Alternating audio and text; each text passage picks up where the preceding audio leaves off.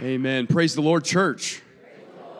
Amen. Just feels good to be in God's house and lift up his name. How many are thankful for the worship service just to lift the Lord up? Amen. Amen. The prayer time we've already had, I'm so thankful for the Lord and his touch.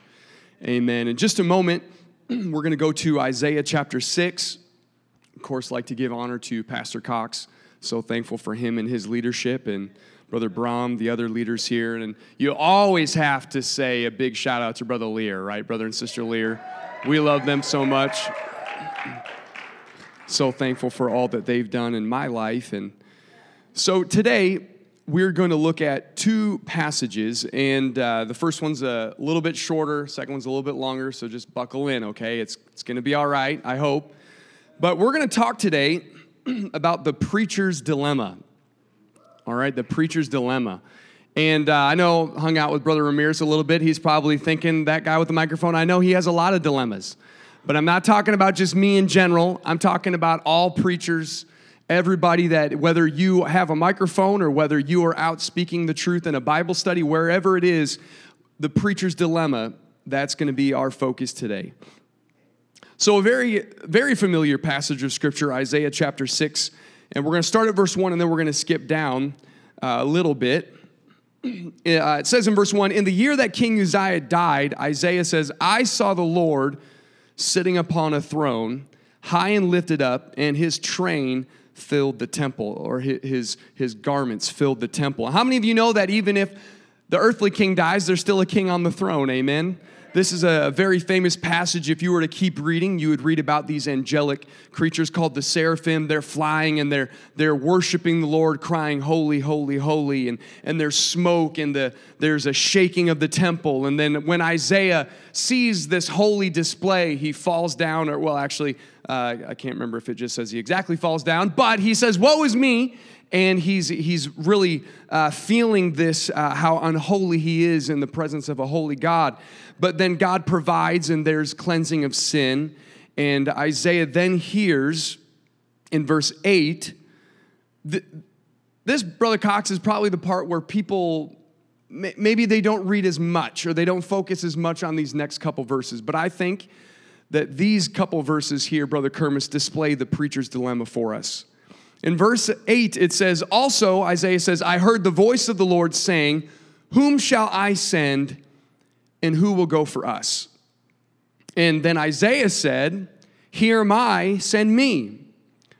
And God said, go and tell this people, this would be the Israelites, or the kingdom of Judah. At this time, Israel had split. There's two kingdoms right now of Israel and Judah. And tell this people, verse 9, hear ye indeed, but understand not. And see ye indeed, but perceive not. So God says they're going to hear, but they're not going to understand. They're going to see, but they're not going to understand what they're seeing. And verse 10 says, through your preaching, Isaiah, make the heart of this people fat. They will be so content, is what that is saying, that they don't want to change. And make their ears heavy, and they'll shut their eyes, lest they see with their eyes, and hear with their ears, and understand with their heart, and convert, and be healed. So what in the world is God saying here? How are people going to see, but not perceive? How are people going to grow so comfortable that they don't want to change? How are people going to close their eyes and they're going to plug their ears? What's God saying here? Let me ask you this. What is preaching doing in this moment? And I would dare say, Brother Ramirez, not very much. Preaching in this case is not impacting hearts and ears and spiritual eyes. Well, why is that? Well, this connects us to our preacher's dilemma, which we will get to in a moment. Isaiah is, I'm gonna paraphrase a little bit. Isaiah is saying, so wait a second, God. You just asked who's going to go and preach, who's going to share the truth, Brother Crane. And I said, I will. Isaiah's all excited to preach the truth. And God says, okay, go, but your preaching is not going to impact people the way that you think it's going to. So wait a second, God, what are you trying to say? You mean I'm going to preach, but no revival is going to come? And in verse 11, Isaiah asks God, Lord, how long? How long am I supposed to preach like this? How long is this going to go on? And God's response is, until the cities be wasted without inhabitant, and the houses without man, and the land be utterly desolate. Oof. I leaned over to Brother Cox and I said, you may not have me preach again after this. But what is God saying? You're going to preach. And you're going to preach until judgment comes. You are going to preach until everything is desolate. You're going to preach until nobody's living in these homes. You're going to preach until everybody's taken away. You're going to preach and they will not listen. Thankfully, if you continue to read when you get to verse 13, we're going to save this for another aspect, but how many of you are thankful for God's grace? Because verse 13, it ends the chapter by saying restoration will come. So I'm not just trying to preach judgment and that's all there is. So I want to make sure we end on the right note there, that there is restoration in God's plan. But I want us to look at this preacher's dilemma. So what is the preacher's dilemma? I was reading a scholar a couple months ago, and he started to talk about this preacher's dilemma. And he said that when people are living in sin, the only way, Brother Zalke, for them to be free, like we sang about today, is through the truth. And how is someone going to hear the truth? It's through preachers. Again, whether you have a microphone or whether you're, Brother Horwath, there you are, you're out doing your street ministry, or whether you're sitting down in a Bible study, wherever the truth is shared, that is sharing the Word of God, sharing and becoming a preacher. So what the scholar was saying is the only way for someone to become free is through truth. So there must be a presentation of the truth. But the dilemma, the preacher's dilemma, is that not only can truth the Bible doesn't say set you free. It says make you or mold you free. Not only can truth make you free, but if it allows another opportunity for someone not only to hold on to the truth, but to reject it. And when truth is rejected, something happens to the heart. And when we read in the Bible about the heart, how we might even say today is the will. Our inner desires, what we want, our wills. So the scholar, it just struck me so deeply because he's saying the only way for someone to become free is through the truth. But then when they hear the truth, if they reject it, they step a little bit further away from the Lord. But then it's a cycle because the only way for them to get back to freedom is to hear the truth. But if they hear the truth again and they reject it, they step a little bit further away. And the heart gets hardened over and over until, let me illustrate to you like this. It's, when you're presented with the truth, it's, okay, God, not yet. Okay, not yet. Not yet. Until eventually, Brother Crane, it's never. That is the preacher's dilemma. The colder, the hardening of the heart, or the blinding of the eyes. But when you read, and okay, it's one reason I felt so challenged in this message, not necessarily, I mean, I felt to do tonight, but it's not like I thought, oh, Mankato needs to hear this. Okay, so don't think that. But when I was teaching a high school class, I was teaching a class from Kings and Chronicles, and we're going to get to one of these texts in just a second. And I didn't plan this, but over time, myself and the students, we just kept seeing this same issue come up. People hardening their own hearts and being blind to the truth. And I just asked the students, I said, now, do you see how many times this is coming up? And they're like, yeah, and they could tell. I mean, I didn't write this, Brother Cox, right? I mean, I'm just teaching it. And over again, this issue of the heart. And I keep saying blindness, but I'm not talking, of course, about like they can't see the truth just because God's hidden it from them or whatever the case is. It's because people themselves close their eyes. So Isaiah is sent to the nation of Judah, and he even has some words for Israel as well. Remember, there are two kingdoms here. And how many, like we hear that phrase, the children of Israel, right? Anybody recognize that phrase? Or the people of Israel? We hear those terms, and we know they came out of Egypt, right? The Red Sea. They came into the Promised Land. And okay, how many of you remember the book of Judges? My goodness, right? How many times are they coming to the Lord and then they're turning away from the Lord? We remember all those stories, right? But we need to never forget this, that yes, it's the same nation and eventually the same kingdom, but these are not the same individuals, right? I mean, this is hundreds of years of families and generations that go by time and time again. You have, and I'm not going to quiz you on the timeline aspect, of course, but you got Moses all the way over here, and then 700 years later, you have Isaiah. 700 years of history from Moses to Isaiah. So this is telling me that we should be careful not to say, oh, those ridiculous Israelites, when are they ever going to get it right? Because these are all different groups, all different families, all different individuals. And you know what that tells me? This is not just a ridiculous Israelite situation. This is a human issue. This is a human problem.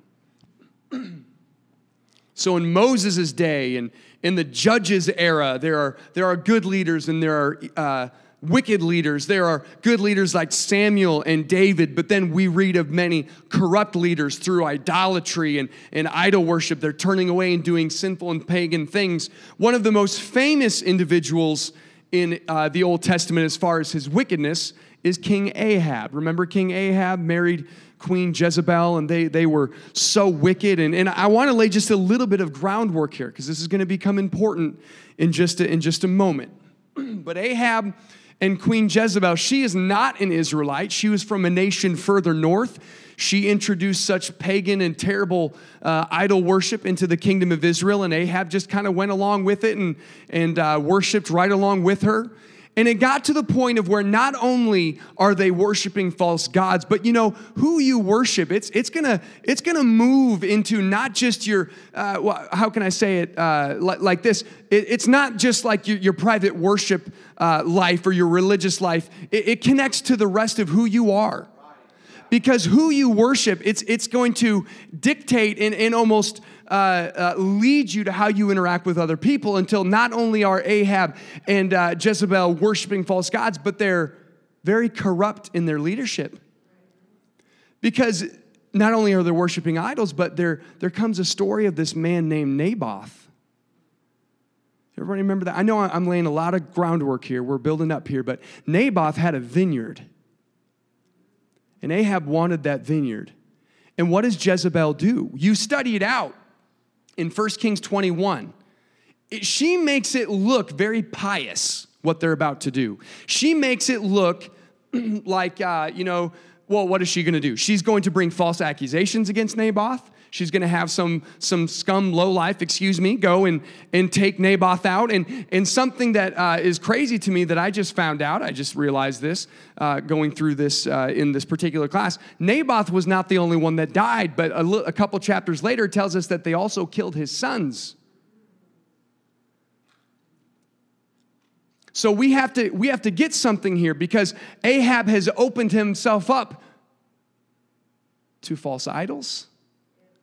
And eventually, he can do whatever he wants to do, because he doesn't believe in a true God that will lead him and command him to do certain things. So Naboth, I hope I've not confused this too much with that story, but you have Naboth is murdered. Ahab goes and he's celebrating in this nice vineyard that he has just stolen through murder. And God does not even let Ahab enjoy that for very long at all before God sends the prophet Elijah. And Elijah says, there's some things that are going to happen. There's judgment. Okay, what's another word for judgment? Justice. There's going to be, because God's a just God. God doesn't turn a blind eye to wickedness. So that's kind of the groundwork, because now we're going to look at 1 Kings 22, where judgment has already been proclaimed against Ahab. And brother and sister Parker, he repents a little bit, like just a little bit. Not a lot, but he's kind of sorry, but he doesn't turn his life around. Jezebel most certainly did not. In the context for 1 Kings 22, it begins like this. Ahab wants to go to war against another enemy nation in the north, and he wants some help. He wants an alliance to be made with an in-law family member named Jehoshaphat. Now, Jehoshaphat, Brother Menjivar, he's supposed to be a good king. So why is he teaming up with this wicked king Ahab? Well, maybe we could do a study on him another time. But Ahab, he invites Jehoshaphat to come. These are both kings of those two kingdoms that we've already referenced, one of Israel and the other one of Judah. So Ahab asks the other king, hey, Jehoshaphat, do you want to come and team up with me and we'll go attack these enemies? Because, they're probably wanting to attack you a little bit too. We can team up. And Jehoshaphat does something that, if we had to admit it, Pastor, we probably do this a lot as well. He says yes to something before he seeks God's counsel. And he agrees, and then Ahab's like, oh yeah, let's get the armies together. And then Brother Zachary, Jehoshaphat then says, well, actually, maybe we should talk to God about that. And Ahab's like, oh yeah, I know what you're saying. Let's start with verse 6. Ahab, that's the king of Israel, gathered the prophets together, about 400 men, and said unto them, shall I go against Ramoth Gilead to battle, or shall I forbear or not go? And they said, go up, for the Lord shall deliver it unto the hand of the king. And Ahab's like, oh yeah, see, I told you, Jehoshaphat, it's all good. But just because someone is called a prophet, we better identify whose prophet they are. And verse 7, Jehoshaphat says, okay, he knows who Ahab worships. Jehoshaphat knows that Ahab does not worship the Lord.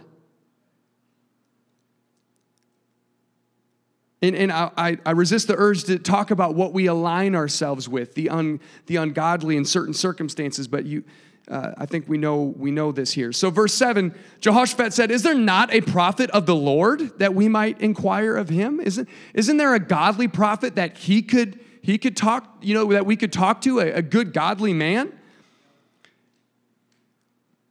And verse 8 exposes the heart of Ahab, because now we know why he keeps those 400 prophets around. The king of Israel, Ahab, says unto Jehoshaphat, there is yet one man, Micaiah, the son of Imlah, by whom we may inquire of the Lord. But look at this next line. In a way, it kind of makes me laugh. But I hate him. You can, when you read about Ahab, sometimes you get like a tantrum aspect of him, like when Naboth wouldn't sell the vineyard, Ahab goes home and he's like pouting in his bed, and Jezebel's like, act like a king, you're a king. So you get this from Ahab a little bit. He's like, oh, I hate that guy. I hate this prophet. Why? Because he never prophesies anything good to me. He only prophesies evil. Now, that doesn't mean sinful. Sometimes in the Bible, when it uses words like evil, it just means like judgment or calamity. It doesn't mean sinful. And so, this little side note on this verse, now we know why Ahab keeps those 400 prophets around. Because if you have 400 prophets telling you what you want to hear, it's a lot easier to shut out the one voice of truth.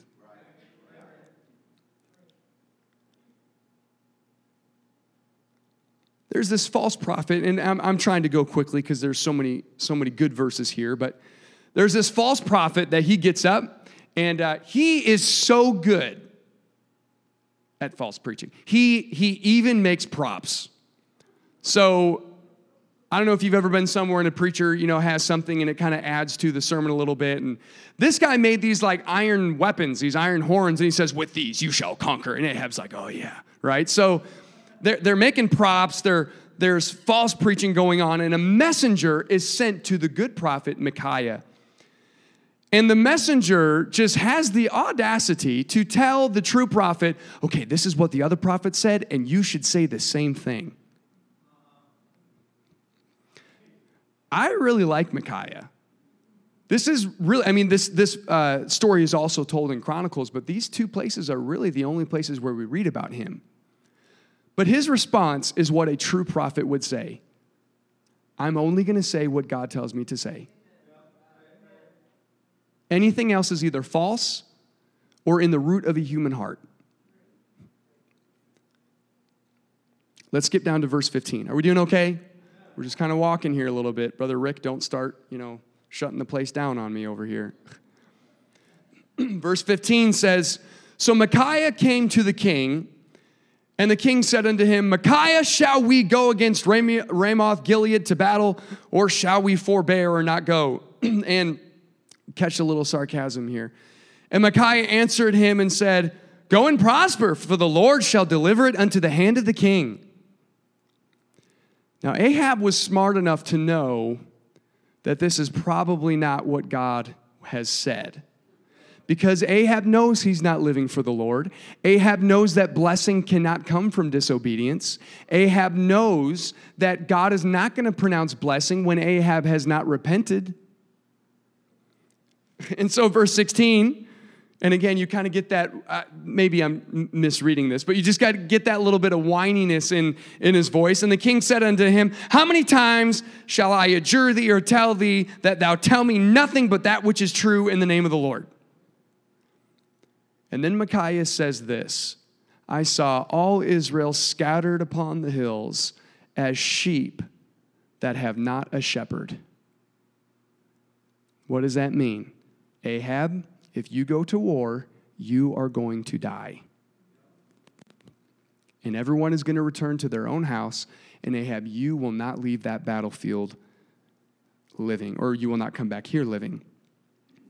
Verse 19 says, and this is Micaiah still talking, he says, Hear thou therefore the word of the Lord. This is what God has revealed to me. He said, I saw the Lord sitting on his throne. Well, we have already read about God sitting on a throne. He's sitting on a throne whether you have a good king that just died or a wicked king that is ruling in Israel. God's still on the throne, and all the host of heaven standing by him on his right hand and his left. Well, we kind of skipped it, but the host of heaven in Isaiah were singing holy, holy, holy, but now there's a little different kind of meeting going on in this heavenly council, and all of these angelic beings of the host of heaven are around the Lord on the throne, and God asked this question in verse 20, Who shall persuade Ahab that he may go up and fall or die at Ramoth Gilead?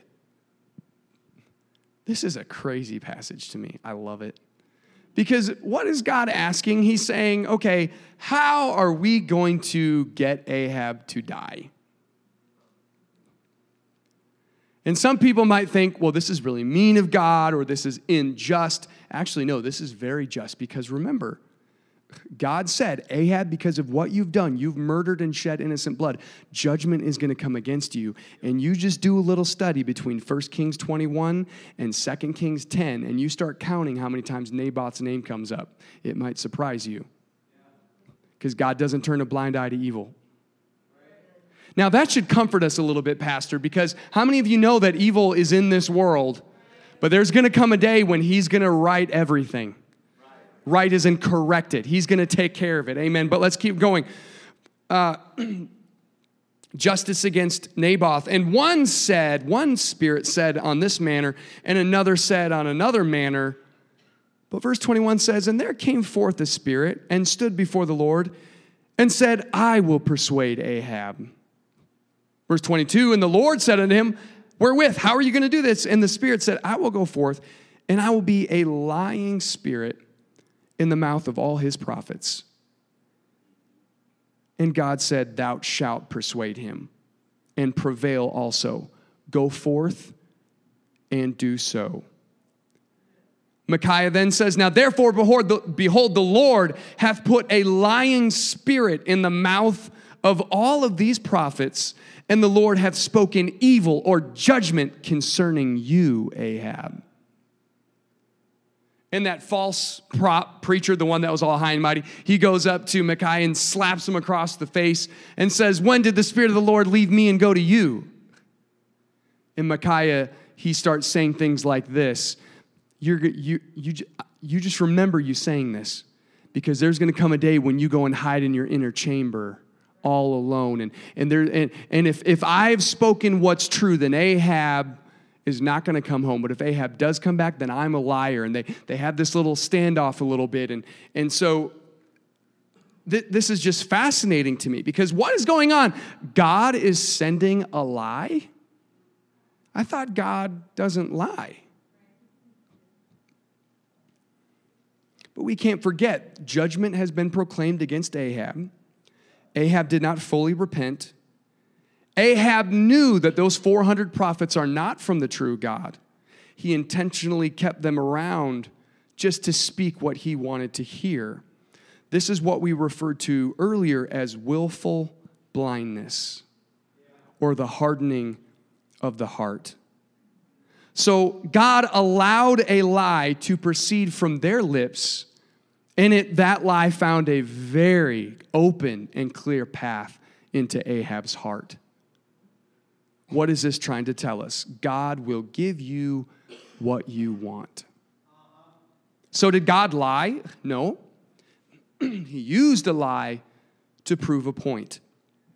Because it's so fascinating to me, because after the lie was given, the false prophets say their lie, what does God follow up with? The truth. Micaiah told Ahab, this is why those prophets said what they did. And if you go to battle, you will die. But God knows our hearts, and God knows Ahab's heart. God told Ahab what would happen. So here's a question. What is Ahab going to do?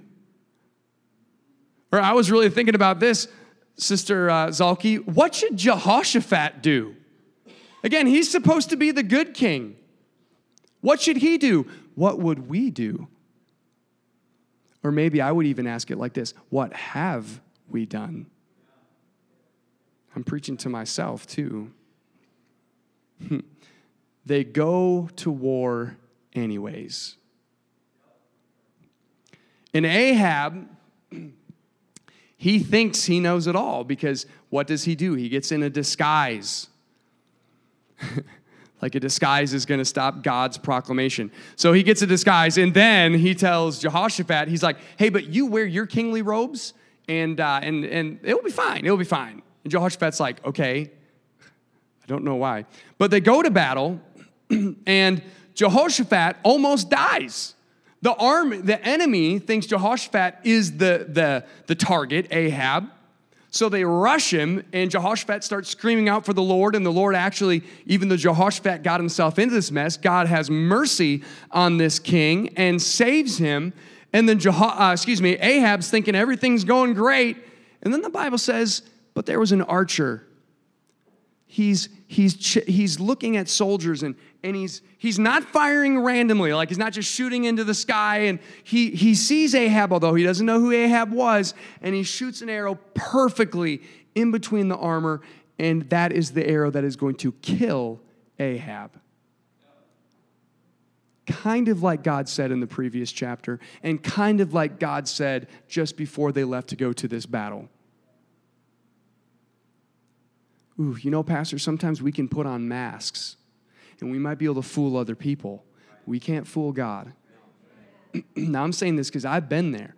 I know. And if we're all honest, we've done the same thing. We can put a mask on and come to church and make people think that either things are just okay spiritually, or maybe with our families, or whatever the circumstance might be. But God knows. God knows.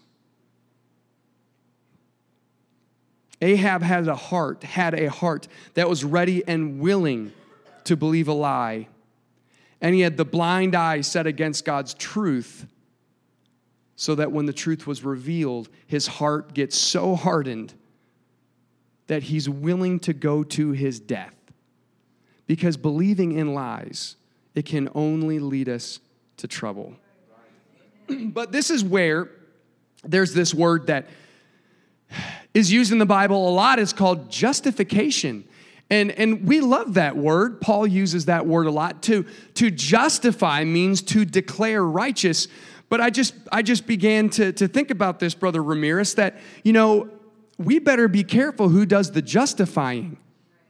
Because if God is doing the justifying, if he's looking at Abraham and declaring Abraham to be righteous, or if he's looking at our lives through the blood of Jesus and through our obedience to the Lord and through the Holy Ghost, and he can look at us and say, they are righteous. Thank God for that, amen? Yeah. But when we use another word, excuses.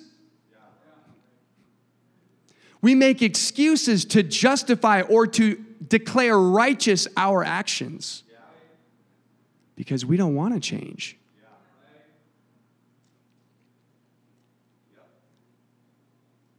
I don't want to repent. Or this one might be just as bad. I do not need to repent.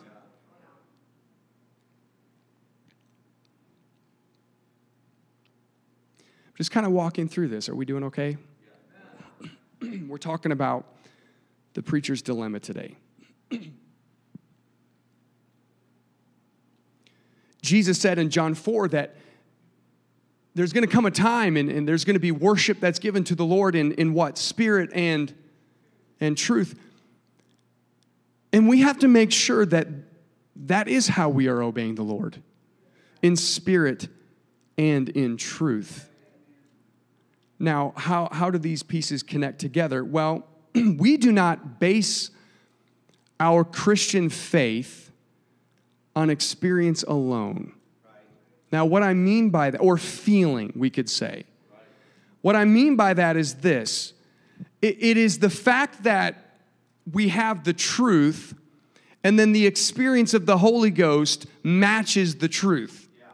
And so we can say that we are Pentecostal and we are apostolic because those things are connected. They match. It is our experience that is standing on the truth. This is why when you're witnessing, you probably, and Pastor maybe has a different philosophy. Listen to him, not me. But this is why we should maybe be careful when we say, you just need to come to my church, because when you feel, then you'll believe. I had a friend use that once to somebody he was witnessing to, and he just kind of made the Holy Ghost a feeling. And this person he was witnessing to said, oh yeah, I get that same feeling when I'm meditating, doing this, this, and this. And he basically had to stop witnessing because she just equated her religious experience and meditation at the same level of the Holy Ghost. Why? Because he didn't use the word and the experience. He just used the feeling.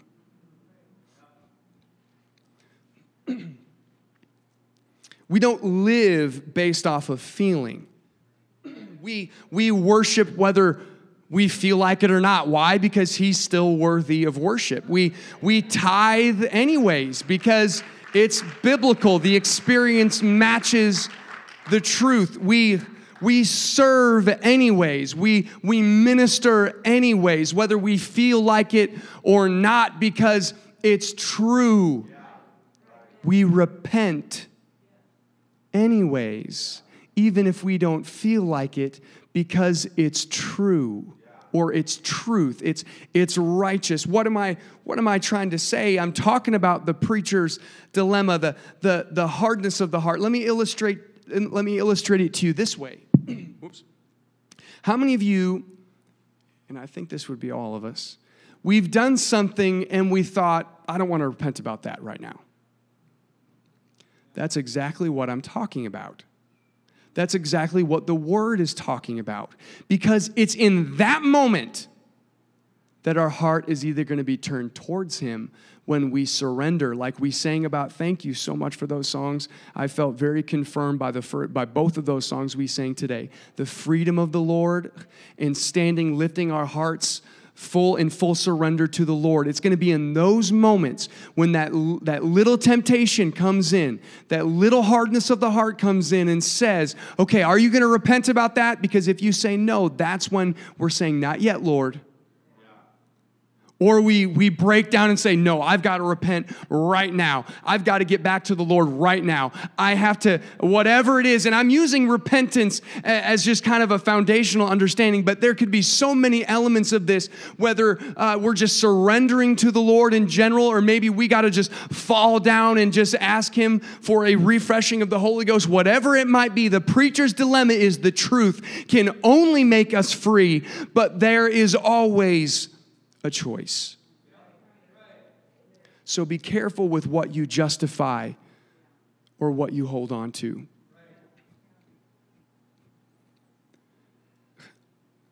We don't live by feeling. Now I'm going to say something. I told, I already said, pastor's not going to let me preach. I'm going to say something a little controversial here, but I think it's important for us to understand because we're talking about the heart. Okay, now this is me. This is not pastor. I do not see biblically where someone can say that miracles themselves bring revival. And I'm only going to share just a few examples from this, or to illustrate this. But what miracles do, they expose the heart of the individuals that are connected to that miracle. I'm going to say that again. Miracles themselves do not bring revival. Miracles expose the heart of the people that are connected to the miracle or observe the miracle. I'm going to give you just a few examples of this. We've already talked about the Israelites coming out of Egypt. If we went around the room, how many miracles could we point to that happened in the wilderness? We're not going to list them all, but you've got the plagues. You've got the water that was bad to drink that God provided. We got the water from the rock. Maybe we could just list them all. I don't know. We had the quail, the Red Sea.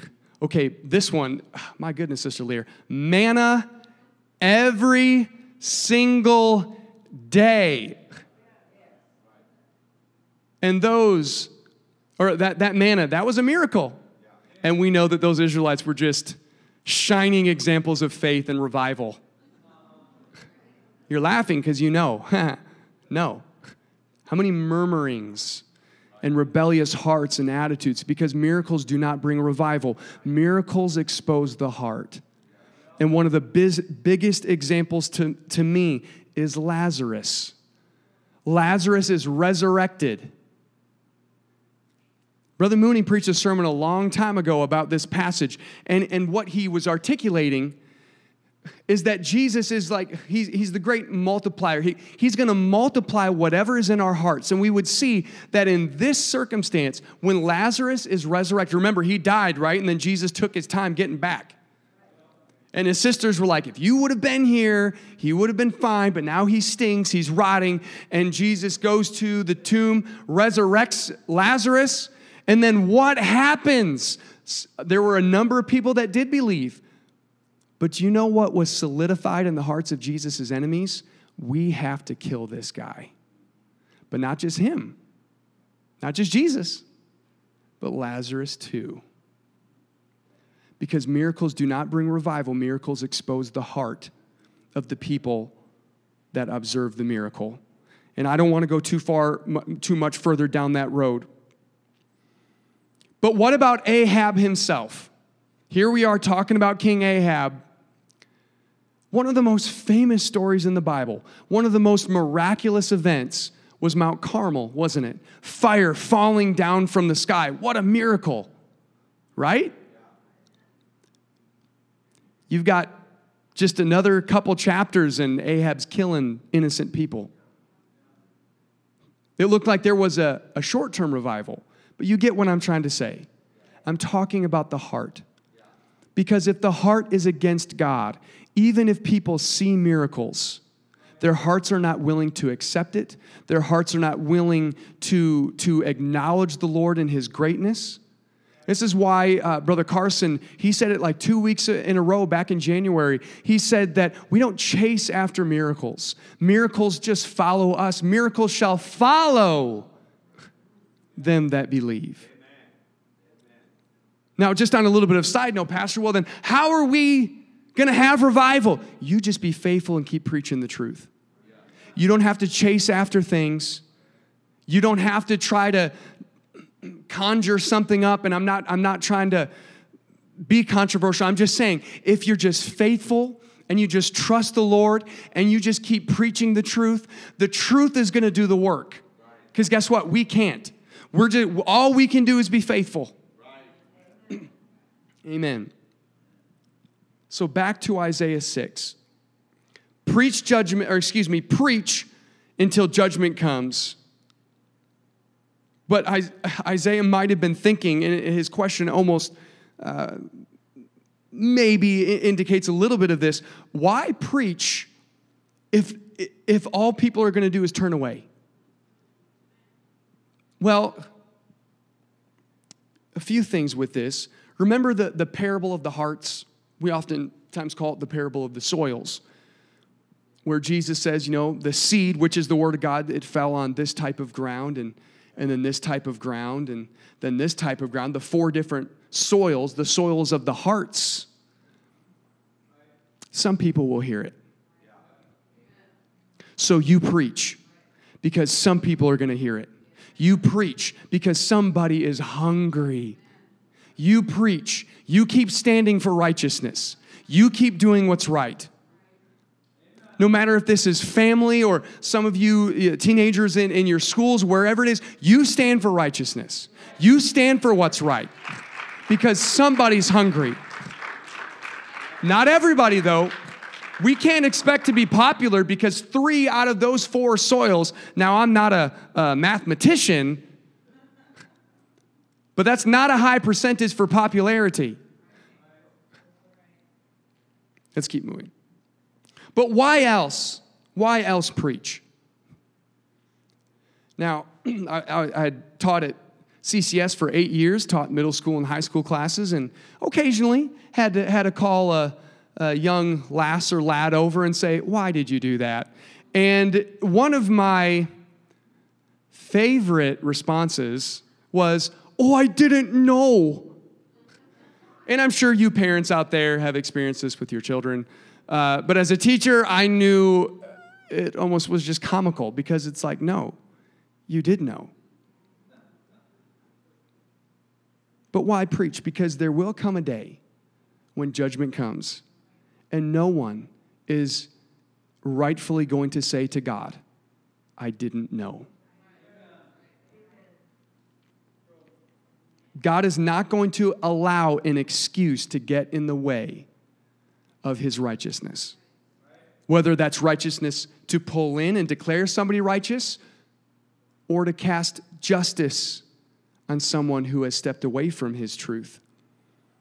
In the end times, we know this. I'm trying not to just bombard us with these various passages, but how many times do we read in the epistles where Paul or Peter, they're talking about false teachers, and they're talking about the deceivers are going to come more and more and more, and people are going to flock to deceit. They're going to want to believe lies. They're going to have hearts open to lies. Why? Because it justifies what they want to do. And notice my tone here. I'm trying not to just to put a hammer on us because I'm preaching to myself as well. But how are we going to combat the lies? We have to promote the truth. It's the truth that's going to fight against lies. That's why, okay, if you're somewhere and you start hearing a preacher, maybe even tonight, and it's making you very upset, but they're in the Word, there might be something in your heart that is longing for a lie and not the truth. Now, I don't say that to manipulate. Because how are we going to know if this preacher or that preacher is saying what's right? Because we have the truth. So if this man's up here preaching the Word of God, and or Brother Brom or Brother Brothers, whoever, Brother Ramirez, if they're preaching the Word, you better get behind them and say amen. You better amen the truth. You better stand for righteousness, because that is how we are going to defeat lies.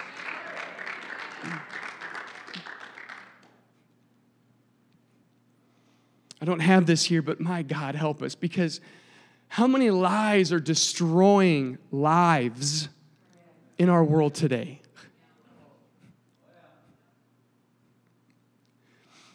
And just, we know stuff that's going on. I don't need to expound on some of these things, but think of the corruption. Think of the wickedness that the enemy is promoting in our culture, the lies that are destroying people and families. But the truth shall make you free. Where the Spirit of the Lord is, there is liberty. So let me close with some application. What do we need to do? Well, a change of heart is essential. In the Old Testament, God says multiple places that He's going to renew our hearts. He's going to give us new hearts. He's going to take away that stony, hardened heart and give us a new heart that's alive. And in the New Testament, well, how does that happen? Well, it's through the infilling of the Holy Ghost. We know that's how that takes place. The Spirit of the Lord comes into our lives. It changes us. It shapes us. And this could be another little study you could do and just read through those epistles and see how many times the authors speak of a renewal of our minds, the way we think about things. You know, put on the helmet of salvation, because if you can't think righteously, you're probably not going to live righteously. You could do a look at the transformation of the heart and how God is shaping us. You could do a study on this. And so the changing of the heart is essential. The next step might be this: we need to be honest. We need to be honest enough, and this is, you probably should not pray this unless you really mean it. But I started praying a prayer that goes something like this: God, expose any lie that I am currently believing. But you can't pray that unless you mean it, because if He does, and you don't accept that truth, we're back to the preacher's dilemma. Well, I don't want that truth right now. But we have to be honest. So, God takes lying seriously. When you read about the list of things that God hates, or the things that are going to cause people to, if I could say it like that, cause people to go to hell, cause people to be separated from the Lord, you'll see lying come up a lot. Well, it's just a little white lie. No such thing. Is it deceit? Again, not to trash on my students, my former students. I love them. They're great. But, Brother Zalke, sometimes, we'd catch a kid in a lie. And they would say, well, I didn't lie. And I'm like, but you deceived. The intention was deceit. Even if you didn't, that you can be deceitful by not even saying anything. I know you guys all know this, but I'm just saying, why does God take lying so seriously? Because it's a distortion of what's true. It's a distortion of what's true. 1 John 1 verse 8 says, if we say that we have no sin, we deceive ourselves and truth is not in us. There's no forgiveness there. There's no mercy there, because God can't work with deceit. As in, if we're justifying our actions, if we're trying to do these things of our, this willful blindness. God can't forgive willful sin in the sense of, well, I'm going to do this and then just ask God to forgive me because it doesn't really matter anyways. But verse 9 says, if we come to a place, if we confess our sins, He is faithful and He is just to forgive us our sins and cleanse us from all unrighteousness. Again, even though that word is not there, justification is a real deal. But what I love about this is that word confess there, that literally means to say the same thing. Well, what does that mean? If we truly confess our sins in repentance, we are telling God, I know what you think about sin, and I think the same thing. I know how you feel about this, and I feel the same way. It's a place in our hearts of humility to say, God, I know how you feel about this, and I want to align myself with the same attitude. We don't live by feeling. Whether we feel like repenting, God's like, it's unrighteous. I don't like it. Or disconnect yourself with that person, Jehoshaphat. You shouldn't be with them. That's not right. What does God say about something? That's what we need to say about it too. Jeremiah 17:9, and I'm coming to a close here. Jeremiah says, the heart is deceitful above all things and desperately wicked. Who can know it? That means sometimes we can't even know what our own motives are.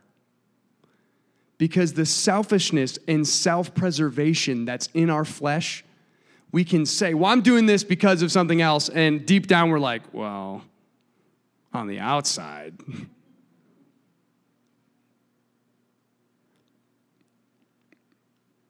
But God knows our hearts. And he's going to give us what our hearts want, what our wills desire.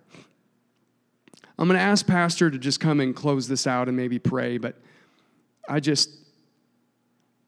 been so struck. This is, I'm giving you another one.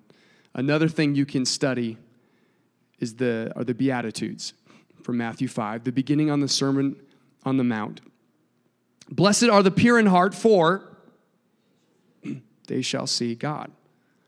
Blessed are they that hunger and thirst after righteousness, for they shall be filled. Those Beatitudes, when you read them carefully, they deal, well, the whole Sermon on the Mount deals with the issue of the heart. Blessed are the pure in heart. Only those people are going to see the Lord. It's the Lord that brings purity. It's those that hunger and thirst after righteousness. Now look at that verse, because that talks about our motives. Because if you're not hungry for the Lord, again, he'll give you what you want. And look at that little promise right there. If you hunger and thirst after him, you're going to get more and more of him. Blessed are those that mourn, for they shall be comforted. Well, what does that mean? What that verse means is that those that mourn due to their sin, they shall be comforted. Those that mourn in repentance shall be comforted.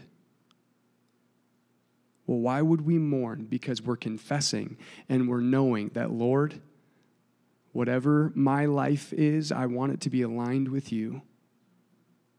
And it took me back to Psalm 51. The tragic sin of David as an adulterer and a murderer. But when he was confronted by a preacher, the truth, he said, create within me a clean heart, O God, and purge me. He said, you desire truth in the inward parts. And David pours himself out mourning over what he's done. And how do we see David? He's a forgiven man after that point. You notice after that, he never takes another wife. He changes his lifestyle. And we know that God made all these wonderful promises to David. Jesus himself is called the Son of David. So again, what am I trying to say? The preacher's dilemma. Our hearts can get in the way sometimes. And it's in those moments where we have to stop ourselves and we have to realign ourselves. And I'll just end it with this one little idea from the song that we've already sung. I surrender. I surrender. Can we just do that? Can we just raise our hands?